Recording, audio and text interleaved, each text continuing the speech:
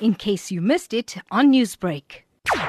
It's been a wonderful, I think it's almost like a tsunami of creative arts that has just flooded our networks. But it's a good feeling. I think, initially when all of this had started, it was a worry of what is going to transpire. But the key thing about artists is that you can never confine us and you can never tie us down or lock us down. It's such a harsh word, lockdown. But we all truly dance entirely. So the entire part of our beings and our lives is all based on dance and art. There's not a moment that it doesn't cross our minds. And, focusing on the youth now or a younger generation that's coming up, it's phenomenal. It's given them a platform that they wouldn't have generally had in the past, because generally performances and international travel are all more senior artists that are generally invited for programs, and in music seasons in India and Europe, it's all the seasoned artists that get an opportunity. So it's, a thriving artist at home that has this amazing mind that can actually just bring it forth and share this with the rest of the world.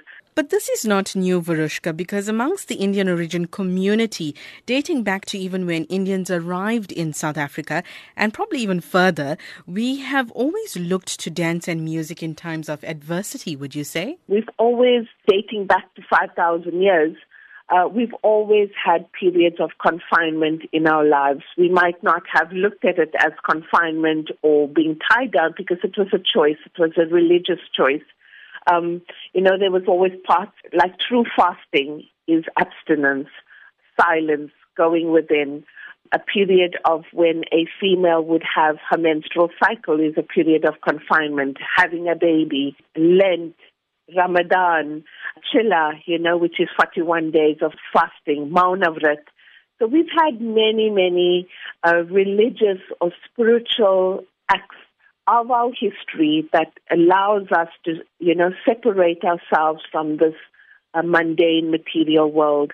And now, when not just the younger generation, all of us are actually in this period, there's been such an elevation, I think, from every being to want to strive to do things you've never had a chance to do.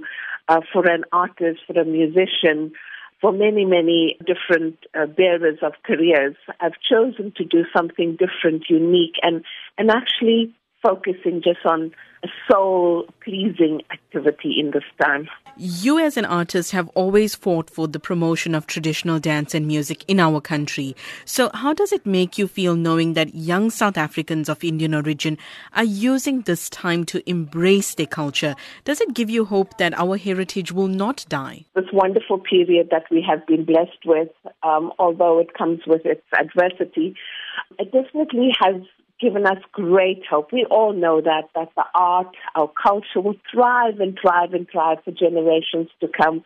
What is so beautiful to know is that age-old traditions of dance that lived 5,000 years ago will thrive. Today's 2020, and it will go on to 3020 for generations to come. It's beautiful because in those days, our indentured laborers would be dancing to bring on rain, for harvest, for new life, being brought in, for marriage, for everything. There's always dance, there's always music, because it's such a natural, calming activity that we do. So to see a younger generation take this forward around the world. Newsbreak, Lotus FM, powered by SABC News.